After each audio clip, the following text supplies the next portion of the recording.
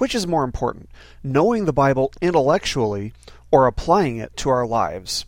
We're going to talk about that today and a lot more on BibleStudyPodcasts.org, starting now.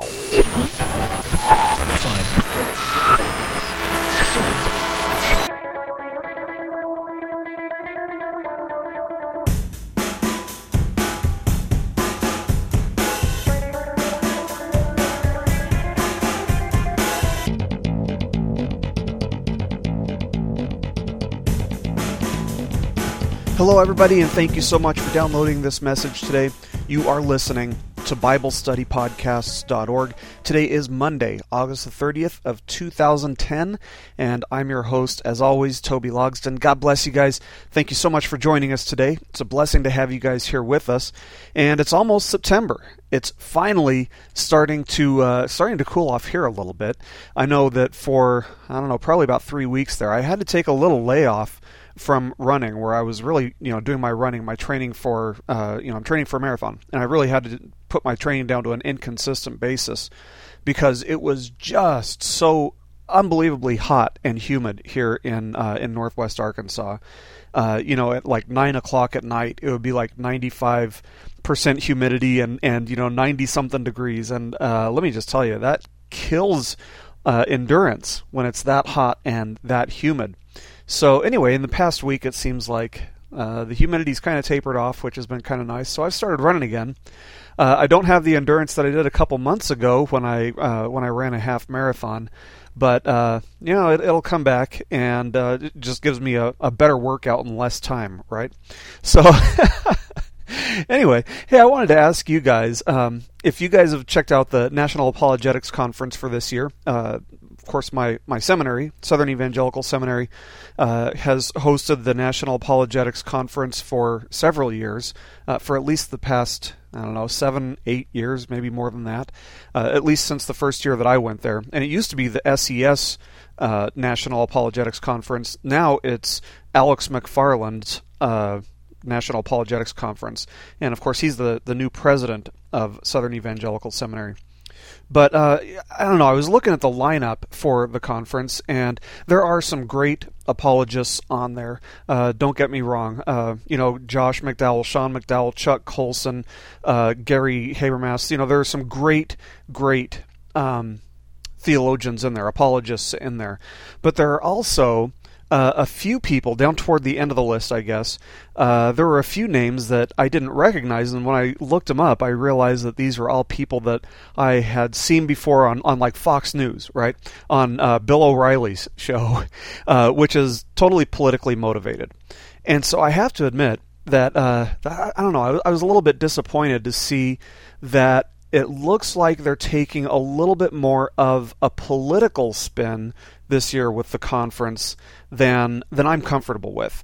And I'm just the type of person, I'm not real comfortable mixing politics and religion necessarily, because it really does create some confusion. I am conservative, but I wouldn't consider myself a Republican. I'm not a Democrat. Let me give you an example of this. A few months ago at Liberty University's graduation in May, they had Glenn Beck come and speak. And of course, Glenn Beck is uber conservative, right? I think he's Libertarian Party or whatever, but he's very conservative, big name on Fox News and everything. But here's the problem. While it looks like he's just like us, and he likes to talk about God and country and all that, and so it looks like he's just like us, but in actuality, he is part of a cult. He's a Mormon. And so when he talks about Jesus, when he talks about God, especially when he talks about God and country, he's using language that's very, very deceptive. He doesn't mean what we interpret him to be saying, because their definition, Mormon's definition of God or Jesus, they have a different definition. They're on a different page. They're speaking kind of a code language. And so I have a real problem with Liberty having Glenn Beck speak at the graduation. He's politically conservative, yes, but he's not a Christian. Another example of something similar, I guess, would be Phillips Craig and Dean. They are part of a cult as well. Each one of them goes to a Oneness Pentecostal church. In fact, they're all pastors in the Oneness Pentecostal cult, which denies the Trinity, and they deny the sufficiency of grace. It's a very legalistic cult. And John Brown University, that's the big Christian university here in Northwest Arkansas, they're hosting Phillips Craig and Dean. Now see, Phillips Craig and Dean seem to affirm the things that we affirm, but theologically speaking, we're on a different page. When they're speaking about Jesus and Father, they're speaking about a different Jesus and a different Father than we do. So, anyway, I don't know. I'll leave that one up to you guys, but I just wanted to put that out there that the National Apologetics Conference is going to be held, at the end of November or beginning of November. But I don't know. Check it out, and I'm curious about what you guys think. So, anyway, real quick, just to let you guys know, at the end here, we're going to be playing the Ken Ferguson Band. Check them out, kingdomtunes.com, and you can get their music for free on iTunes. Anyway, we've got a lesson to do here. Let's go ahead and get started with a quick word of prayer. Father God, we do thank you so much just for bringing us this far in this study. Lord, I pray that you will teach us how to respond to what you've taught us in the 3.5 years we've been doing this. In Jesus' name, amen. Well, there are few things that are more important than the way a follower of Jesus lives their life. Now, some may argue with that, saying that, we're under grace and God is sovereign, and so the message that our lives sends to the world is, to a large extent, just insignificant. I'd have to argue with that type of ideology. I'd argue that it's naive. I've seen churches do nothing but teach doctrine, not application, just doctrine, and fail to teach the congregation to apply the Word of God to their lives. And the result is usually the same: frozen chosen syndrome. What's that? Well, frozen chosen syndrome is a sickness that spreads in the church, which is characterized by a lack of care or compassion or outreach for the lost. The church, which is infested with this sickness, sees no need to reach out to the community. They see no need to go out and evangelize because they think that outreach is unnecessary. Instead, they'll argue that, God is sovereign, and if he wants to bring people to their church, he will. So frozen chosen syndrome is also characterized by a diminishing number of people attending the church, which seems odd if God is going to be the only one that brings people to the church. Friends, we've been entrusted with the second greatest responsibility in the entire universe. And I'm being dead serious. We've been entrusted with the second greatest responsibility in the entire universe. The greatest responsibility is God's, right? To provide a means for saving the lost. Well, he's done his part. The second greatest responsibility in the entire universe, which is on the shoulders of every single follower of Jesus, is to let the lost know that they don't have to continue living in a state of spiritual death. Yes, the God who saved is the God who tells us, as his followers, that as we're going through life, we're supposed to be continuing his work. In a sense, yes, this is also the responsibility that God has, but he has chosen to do that work, the work of proclaiming salvation to the lost, through the lives and through the mouths of his people. That's us. Yes, it's through both our lives and mouths that people should understand that there's a spring of life overflowing from within us. Jesus told his followers that they're supposed to be, a city on a hill. Anybody ever heard that? A city on a hill. A city on a hill is something that people see from a distance, and they're drawn to it. That's what our lives are supposed to be like. Once the lost are drawn to us, we have the responsibility to share the good news with them. But we have to do so in a loving way.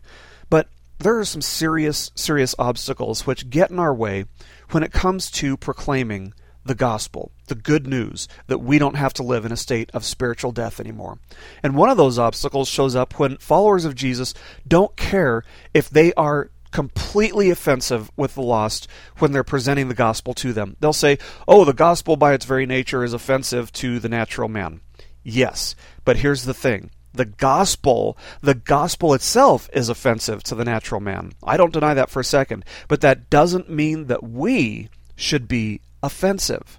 It's okay for us to let the gospel itself offend them, but it's not okay for us to be rude and offensive.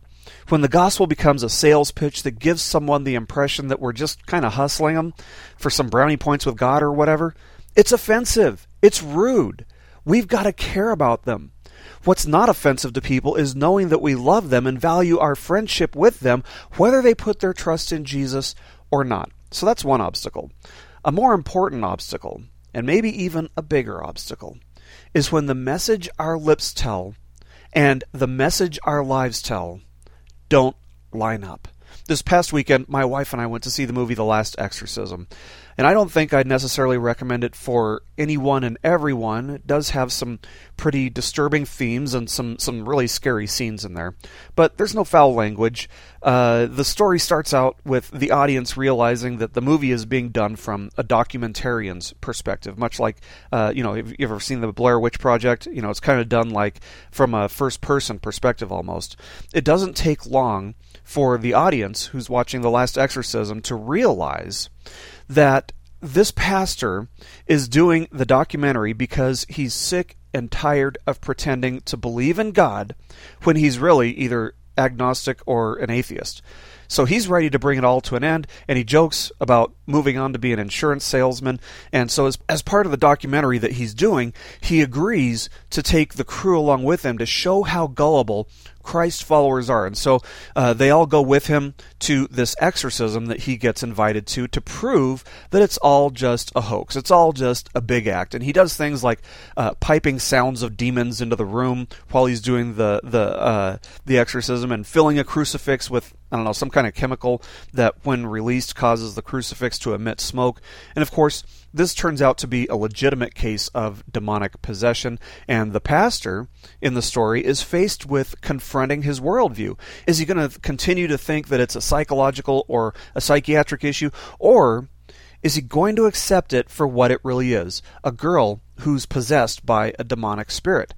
Now, I won't give you guys any spoilers here. If you want to know how it turns out, go and see it for yourselves if you can withstand how scary it is. But the point that the movie's making, the message behind the movie, so to speak, is that if you're going to talk the talk, you'd better also walk the walk. Because sooner or later, your secret atheism, if you're really not believing, will come into the light and you'll be exposed as a fraud.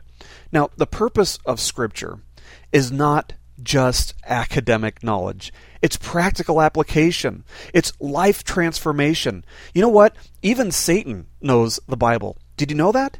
But James reminds us that even demons who know the Bible don't believe it. You see, it's possible to know the Bible inside and out, backwards and forwards, and yet not see the Bible have even the least amount of impact on your life.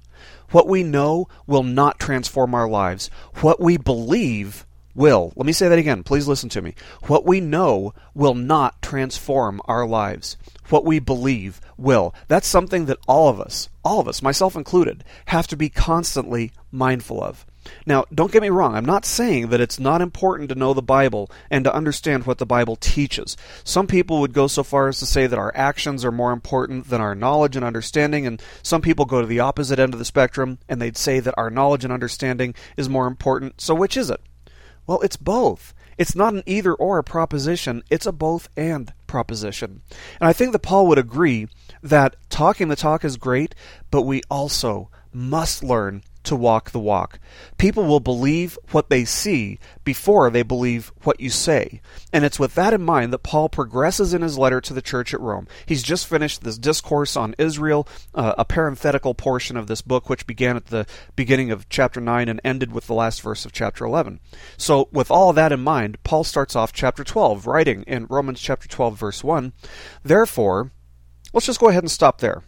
The word therefore, it works like a hinge. It connects two objects, one of which depends necessarily on the solid foundation of the first. For example, if you'll imagine trying to hang a door on a hinge, which connected to a frame which wasn't sturdy, the door obviously wouldn't work, right? Likewise, what Paul is moving toward here hinges on the sturdiness of the foundation that he's already created. So with that in mind, we have to understand that this section of text, starting with Romans chapter 12, verse 1 and moving forward, this section of the text applies only to committed followers of Jesus. If you don't accept or agree with anything between chapters 1 and 8, you're free to listen or read along, but this doesn't apply to you. So what is this therefore? Well, let's go on back and take a look at it. We see that the second chapter of Romans also opened with a therefore, which draws a conclusion based on the previous verses. The previous verses from chapter 1 demonstrated that humanity is what? Is depraved. Not only depraved, deeply depraved, and intentionally sinful. The first and second chapters of Romans reveal people to be filled with a spirit of outright rebellion against God, with not only a penchant for sinning, but a love for their sin. We're not only sinful by nature, we're also sinful by choice and intention. So these first two chapters present the reality of the universal human condition. Universal? Yes, everyone. This rebellion is so common among all people and all cultures around the world that it's actually reported that when a Hindu man in India first read the first two chapters of Romans, he nodded his head and said, "The writer of this pamphlet must have lived in India." No, Paul didn't live in India. He probably never went to India. But the condition of humanity in India is the same as the condition of humanity in Jerusalem, which is the same condition of humanity in the Australian outback, the Amazon jungle, or the entire North American or European continents. No matter where you are, no matter where you live or what culture you come from, the first two chapters of Romans describes who you were prior to Jesus perfectly. In these two chapters, we saw that even though all of humanity is fallen and depraved, God's existence was evident enough, it was obvious enough for anyone and everyone to notice and to know something about him. Because there's enough evidence of his existence for anyone to notice, people are held responsible for whether they turn to him or not. Now, this description hits a peak in chapter 3 when Paul tells us that nobody seeks God. That's how self-centered and egotistical we are by nature. That's how self-righteous we are. We wouldn't even look beyond the tip of our own noses for help if God didn't step in and do something. And so God stepped in and did something. In fact, as Paul told us, God didn't just do something. He did everything that needed to be done to save us. He showed us his incredible and unfathomably great mercy by sending his only Son to bear the wrath of God on our behalf. Only Jesus could have sufficiently paid the price for all of humanity's sin because only Jesus had an infinite nature and thus an infinite worth. And anyone who denies the idea that Jesus' death is sufficient to atone for the sins of all of humanity an infinite number of times over is also necessarily denying the infinite worth of Jesus. Only the death of Jesus as the unblemished Lamb of God could appease God's wrath against all sin. Paul then went on to discuss how we can have that atonement applied to us on an individual level in the 4th chapter, in which he clearly demonstrated that it's only by faith, it's by faith alone that God's grace is given to us. It's only by trusting in Jesus that his work on Calvary restores our broken relationship with God. The mercy of God isn't something that can be earned, and thus God's mercy is never deserved. It's never owed to anyone. Instead, we see that it's a free gift to anyone who will receive it by trusting in Jesus. In the 5th chapter, Paul spent time explaining why it is that peace with God is only available through trusting Jesus. And Paul goes into detail about how Adam's sinful nature was passed on to his offspring. And he ended the chapter with a brief discussion on the purpose of the law of Moses, telling us that the law was given so that transgression would increase. And finally, we saw that no matter how great the transgressions of humanity might be, God's mercies will always be greater. And then in chapter 6, Paul explained how we were saved. We died with Christ, and we were thereby grafted into him in such a way that we became indistinguishable from him in God's eyes. In a similar way to how all of humanity was in Adam, now all believers are in Christ. With our old selves dead and our new life in Christ, Paul started to instruct us on how to live as new creations in Christ Jesus, telling us that we were born as slaves to sin, but that we now have a new master. We were bought at a price, and that should affect our lives. That's why Paul told us to present ourselves as instruments of righteousness. It's because we now have a choice to do that. We couldn't help but sin before, but now that we're in Jesus, we have the ability to turn away from sin.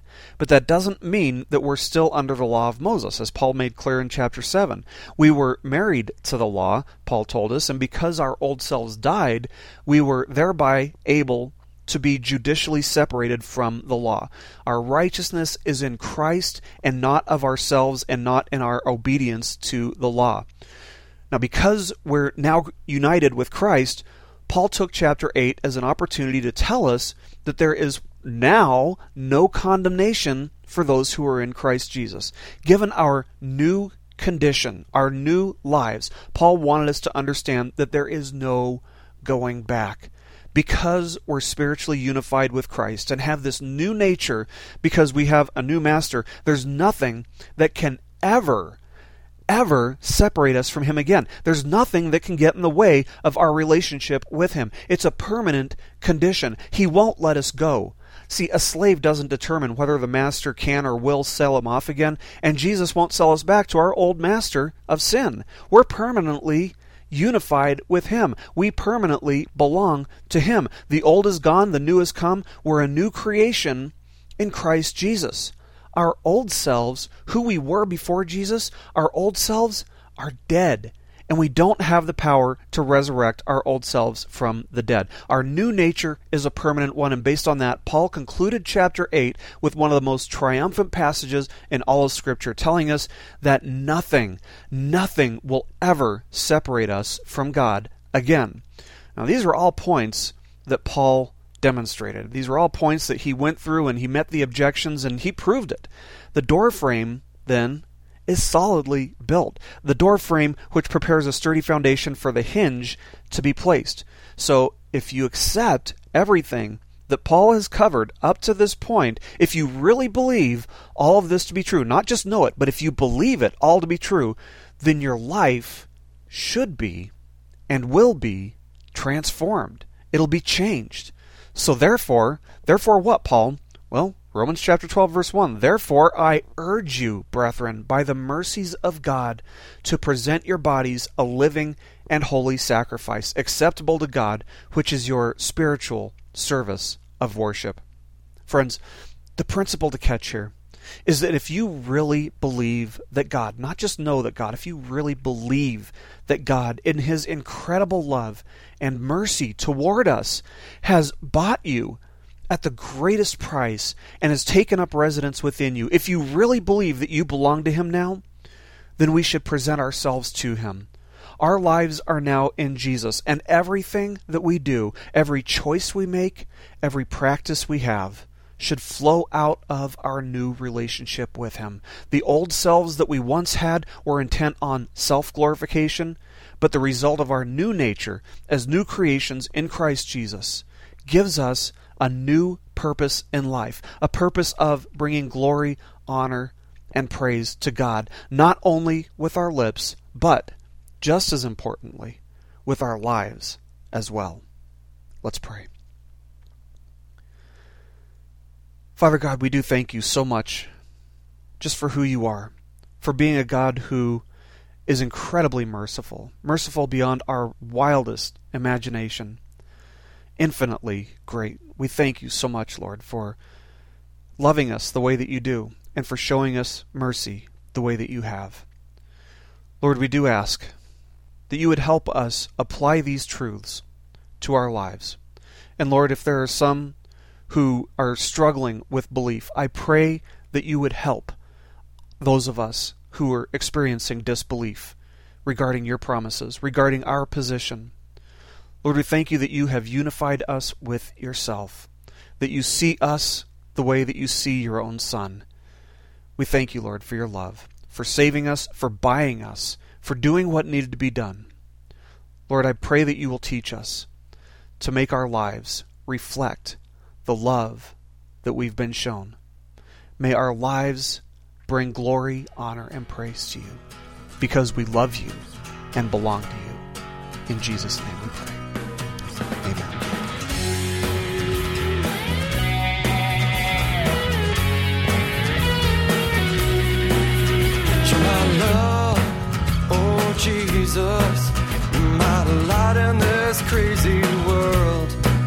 This is the kingdom, and you are the power.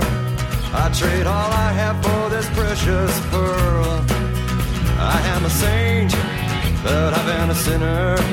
I've been a loser and I've been a winner. But what I am is a child of God. So who really cares what I am? 'Cause you are so much better. Hey, mighty one, thank you for the victory that you won. Hey, mighty Lord, you paid the price that we could not afford.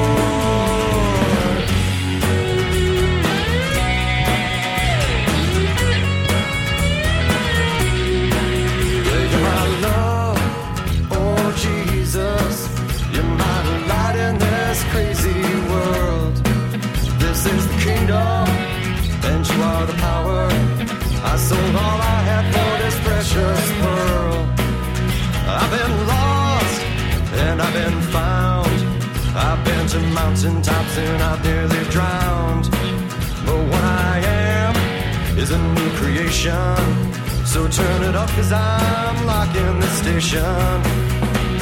Hey, mighty one, thank you for the victory that you won.